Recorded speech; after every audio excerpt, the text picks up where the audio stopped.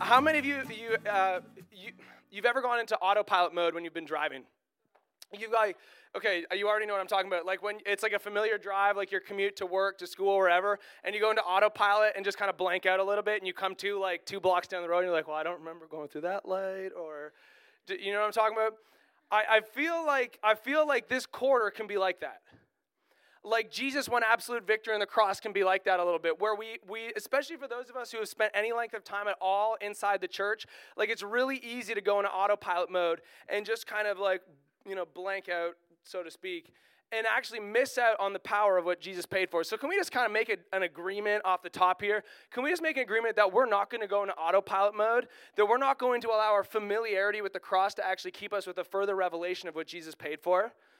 Because I don't know about you, but I don't want my familiarity with the cross to lead to a callousness to the cross.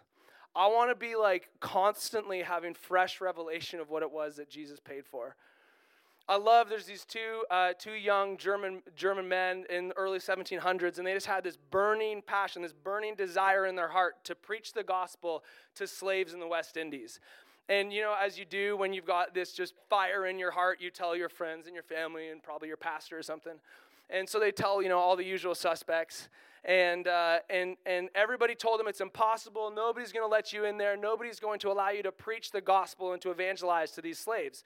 And so they had this great idea. They went to a slave owner, and they decided that they were going to sell themselves into slavery.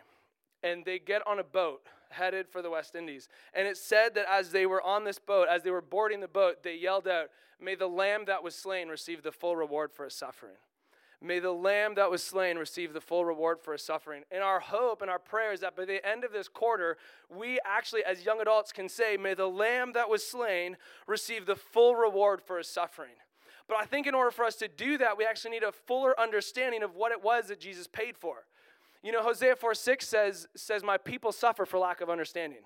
And I think sometimes that we've relegated, I don't want to make light of the cross, but I think sometimes we've relegated the cross to Jesus has covered our sins. And we've left it at that. And I get it, we're evangelicals, this is kind of what we do. But I don't think that that's everything. Is it? Absolutely. Like he paid for our sins. I don't think that there's anybody on earth that would claim to be a Christian that would disagree with any of that, or that we have now been welcomed into the family of God because what Jesus paid for, we now get to spend eternity with him in heaven.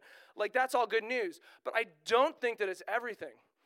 One of the things that Laura and I have learned, having, for the past few years now gone after revival and the more of God and seeing people healed, saved, set free, all that beautiful Jesus stuff, is that there's a lot of believers that while we're actually living in the new covenant, we actually have some old covenant thinking about some things.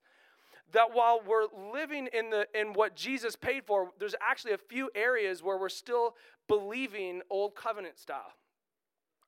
And everything that we will ever need to accomplish the Great Commission, to see heaven invade earth on this side of heaven, everything we need to do that was paid for at the cross at Calvary.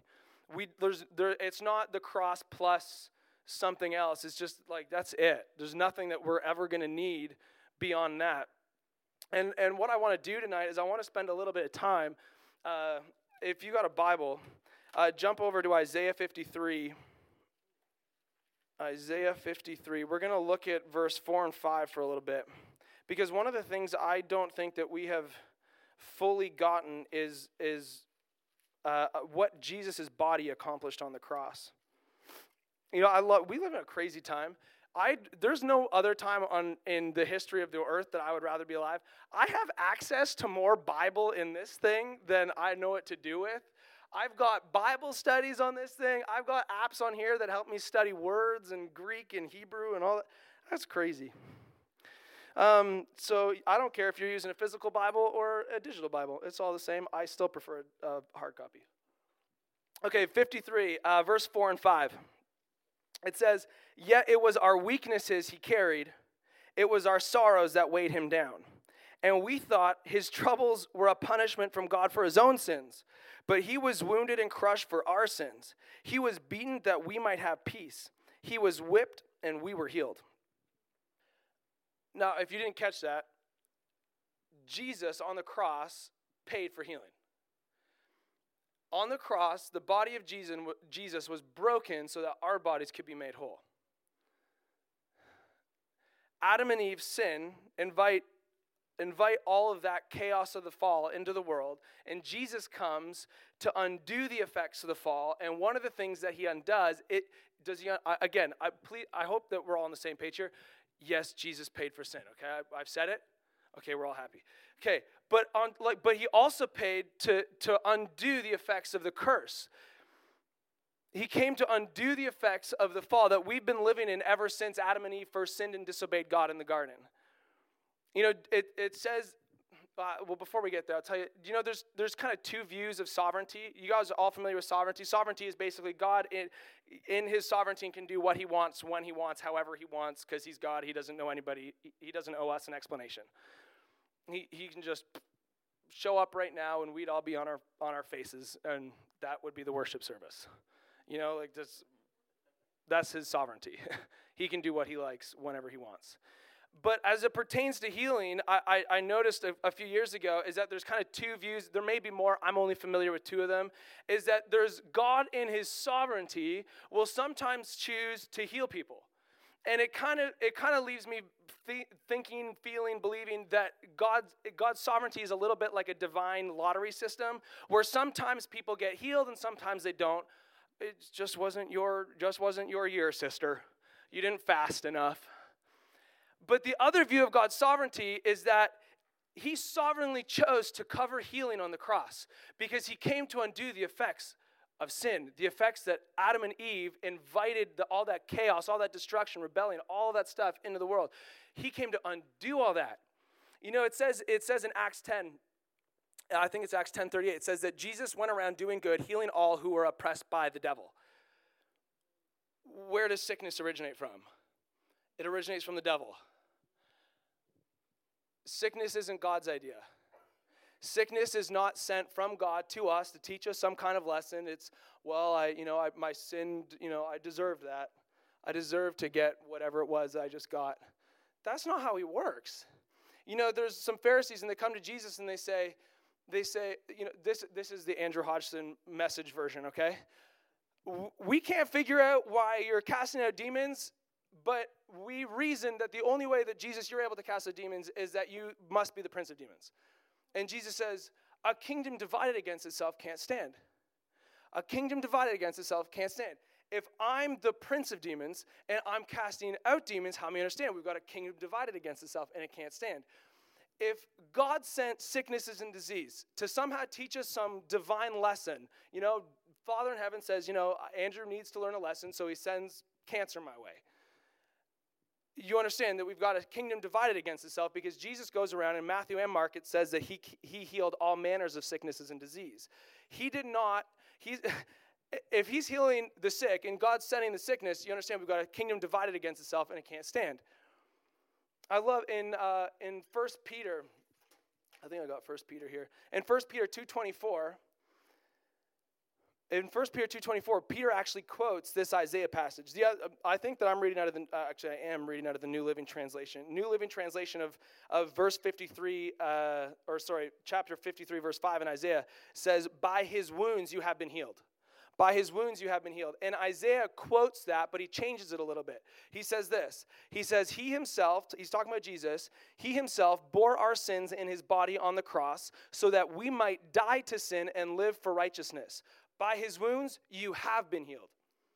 Isaiah says, by his wounds, you are healed. Peter says, by his wounds, you have been healed. Why? He changes the tense because Peter's living on this side of the cross. He's living on this side of the revelation of what the body of Jesus paid for. It's done. Peter says, by his wounds, you have been healed. We were at an event, Laura and I, recently, and we were asked to do some ministry stuff, and I had a word of knowledge about somebody who had just recently discovered they just recently discovered from their doctor that they had cancer. And so I gave this word out.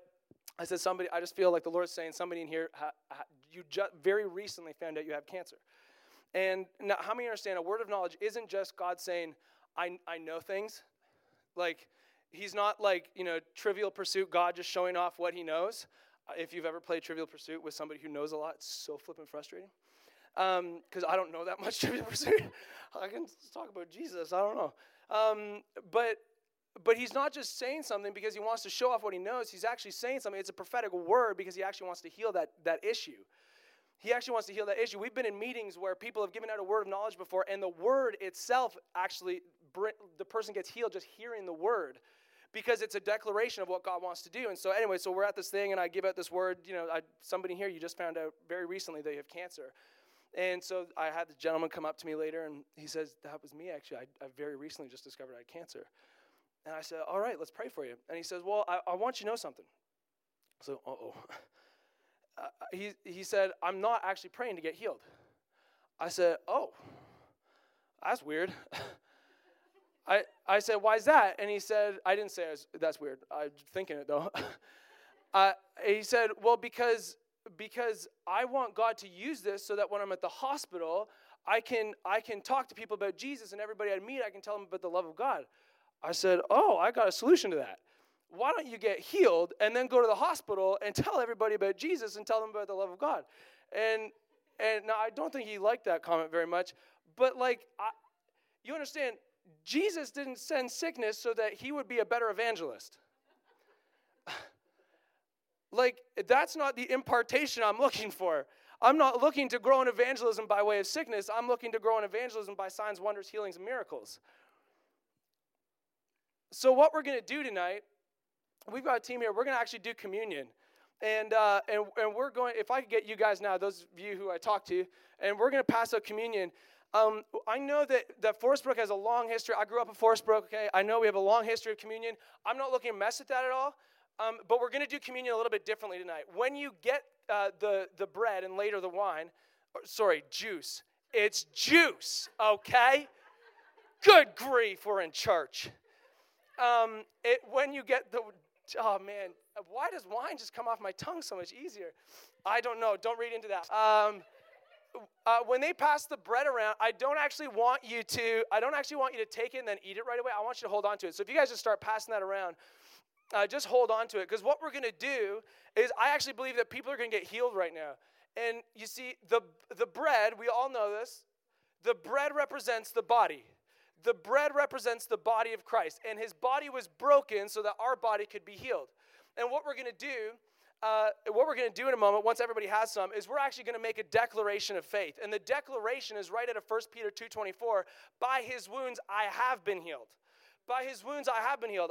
Laura and I believe so strongly that communion is an invitation for healing.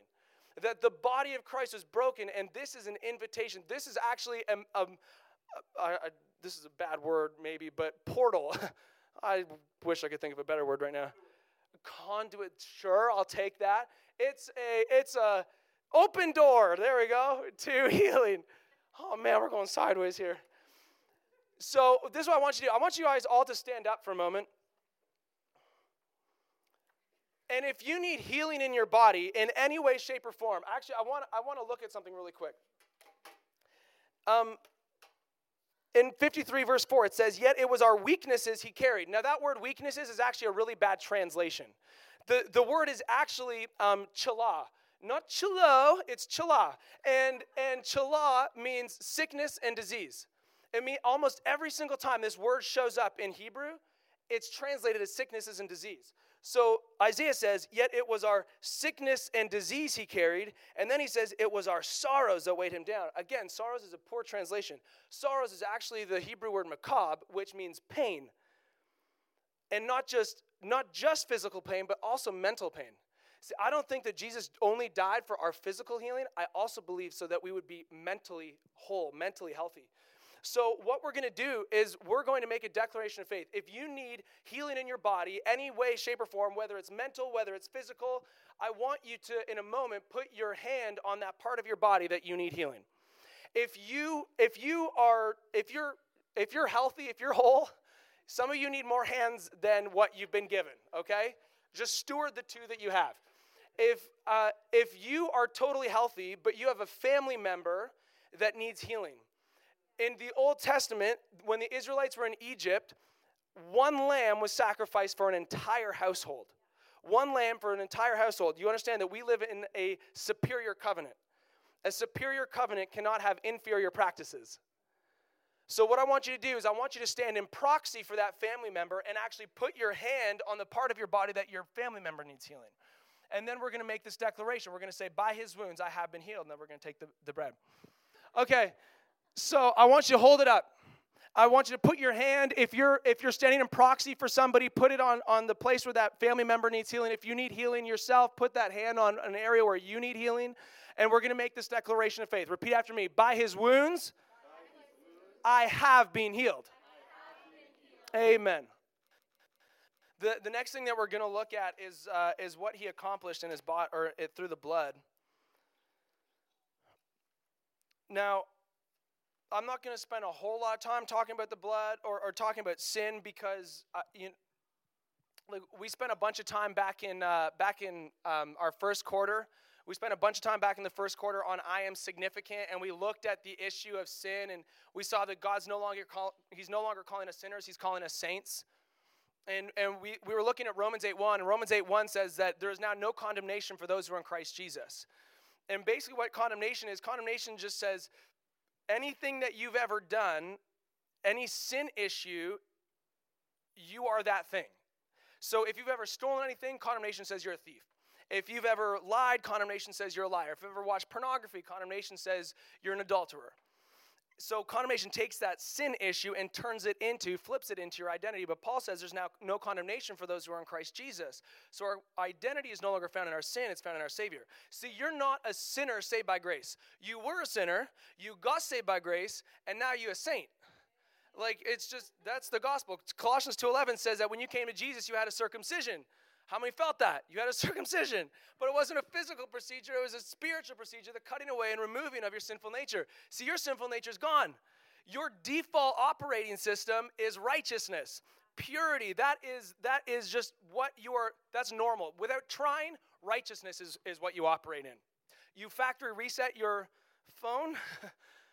We recognize we're talking about us, right? Okay. That's a bad illustration. You're righteous, okay? There you go. But what I want to look at real quick is I want to look at the issue of generational sin. Because one of the things that we've noticed is that this kind of gets a little fuzzy. Because Jesus dealt with sin, but what does he say about generational sin? Is it real? Does it still exist? All that stuff. Well, I'd like to suggest that generational sin is real. Not Israel, is real. Man, I can't seem to say it. Oh, gosh, you guys. Exodus 34, we're going to read verse 6 and 7 real quick. This is where we get the basis for generational sin. It looks like this. He passed in front of Moses. This is the Lord. He passed in front of Moses and said, I am the Lord, the merciful and gracious God. I am slow to anger and rich in unfailing love and faithfulness.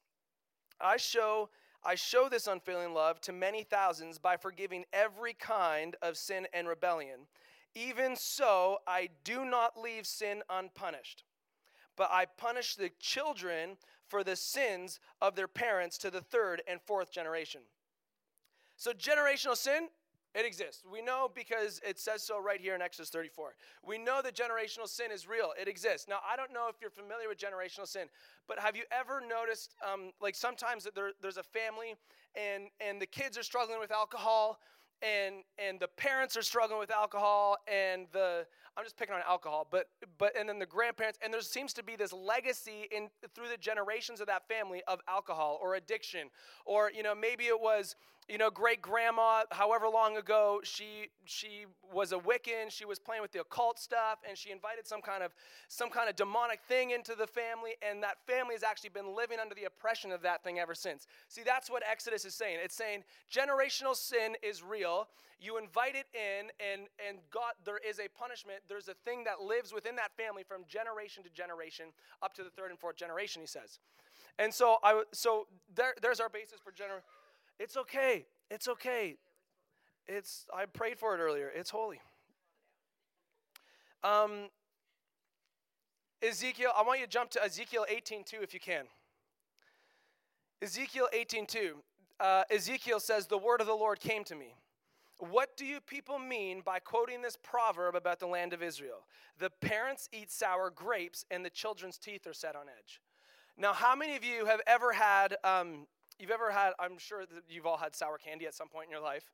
Okay, you know that like pucker face you make? I hate sour candy, man.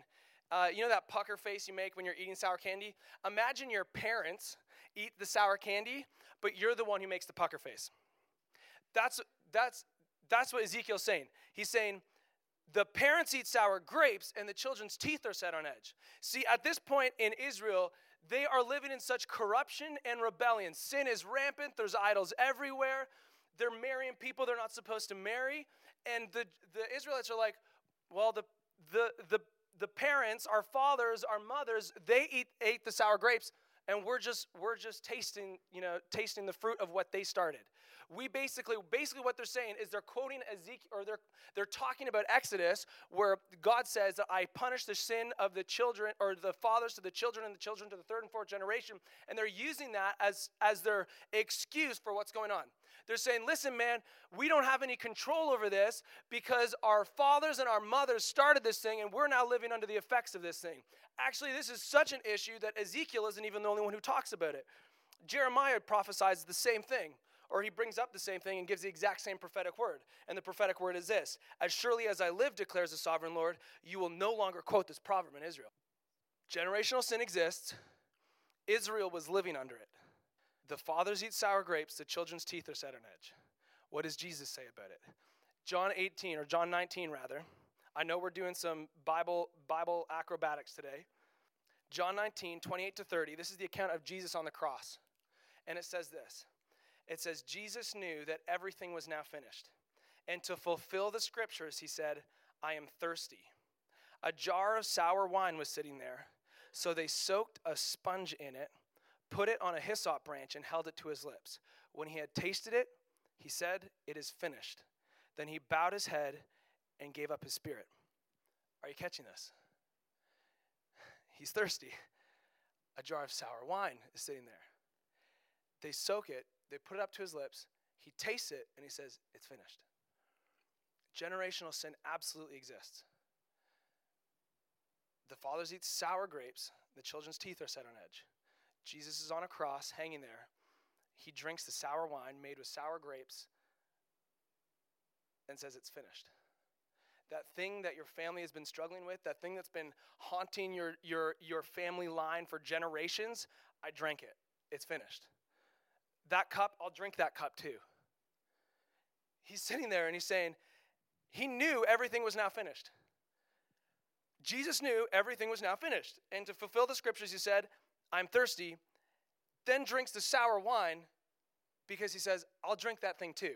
That generational thing that's been hanging over your family because you're, some shady business decision that your grandma made or grandpa made. And it invited this weird, shady thing with money into your family that your family has been plagued by ever since that bad decision. Maybe it was fear. Maybe your family invited the spirit of fear into their family 3 generations ago. But there's this fear thing that's been plaguing your family ever since. Jesus says, I'll drink that thing too. That thing that's been plaguing your family, I'll drink that too. I felt like the Lord was saying it, also with the issue of poverty, or like living paycheck to paycheck. I feel like at some point, maybe in your family line, some member of your family made a poor business decision. And there's been bad financial moves ever since then, but it came from not just a bad business decision, a shady business decision. And your family's been living under the effects of paycheck to paycheck living ever since that. And Jesus says, I'll drink that thing too. Maybe it was occult stuff. Maybe it was addiction. Maybe it's sexual in nature. Maybe your dad had an adulterous affair and you've been living under the effects of that thing ever since. Jesus says, I'll drink that thing too. I also felt like the Lord tonight wasn't saying that this is just about how we get affected because of things that we had no control over. I also felt like there may be with some of us a fear over things that we've done that our kids could potentially walk in. And Jesus is saying, I'll drink that thing too. I know that we're young adults and most of us don't have kids in this room, but Jesus is saying that thing that you did, maybe it was you slept with a boyfriend when you were, 16 years old, and it was one bad decision. And you've been nervous that that thing is going to be haunting your family because of one bad decision you made when you're 16. Jesus says, I'll drink that thing too, so that your kids don't have to deal with that, so that your grandkids don't have to deal with that, and so on. I'll drink that thing too. So we're going to take communion. If I could, or take the juice. It's juice. So we're going to drink the juice. And these guys are passing around. And we're going to do the same thing that we did earlier, where I don't want you to just grab it, throw it back, and pass it on. I want you just to grab it and hold on to it. And we're going to make a declaration of faith. And the declaration is this. Jesus on the cross, he drank the cup of generational sin so that I don't have to, and so that my family line from here on out doesn't have to. Why don't you guys just pass it on, or pass it around?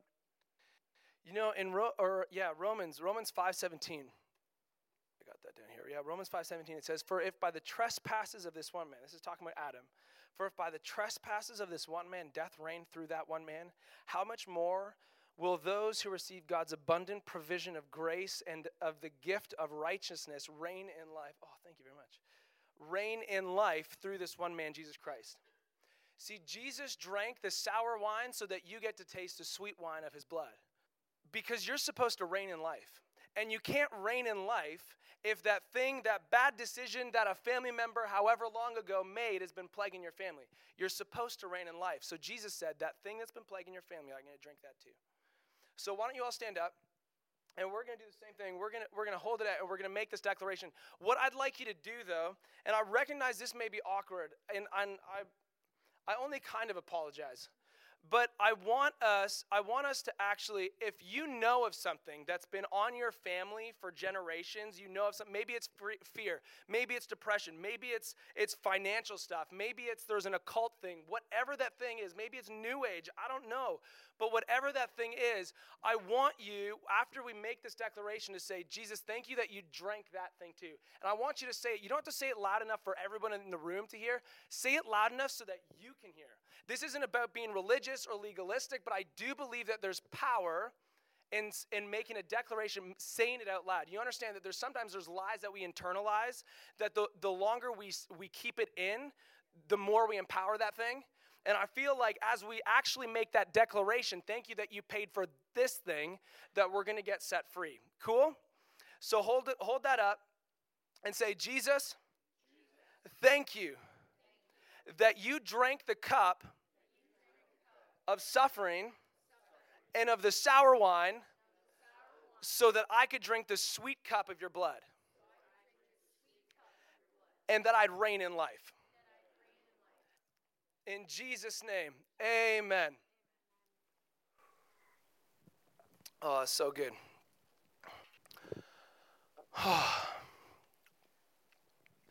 Jesus. In John 10 it says, or John 10:10, it says that the devil comes to steal, kill, and destroy, but I've come that you'd have life and life in abundance. The devil comes, actually says the thief, but the thief is the devil. He comes to kill, steal, and destroy, but I've come that you'd have life and life in abundance. He came to rip all this stuff off. He came to drink this stuff. He came to take the beating so that your body could get healed. Because he came for life and life in abundance. He came to undo the effects of the fall. Jesus, you are born to reign in life. You are born to reign in life.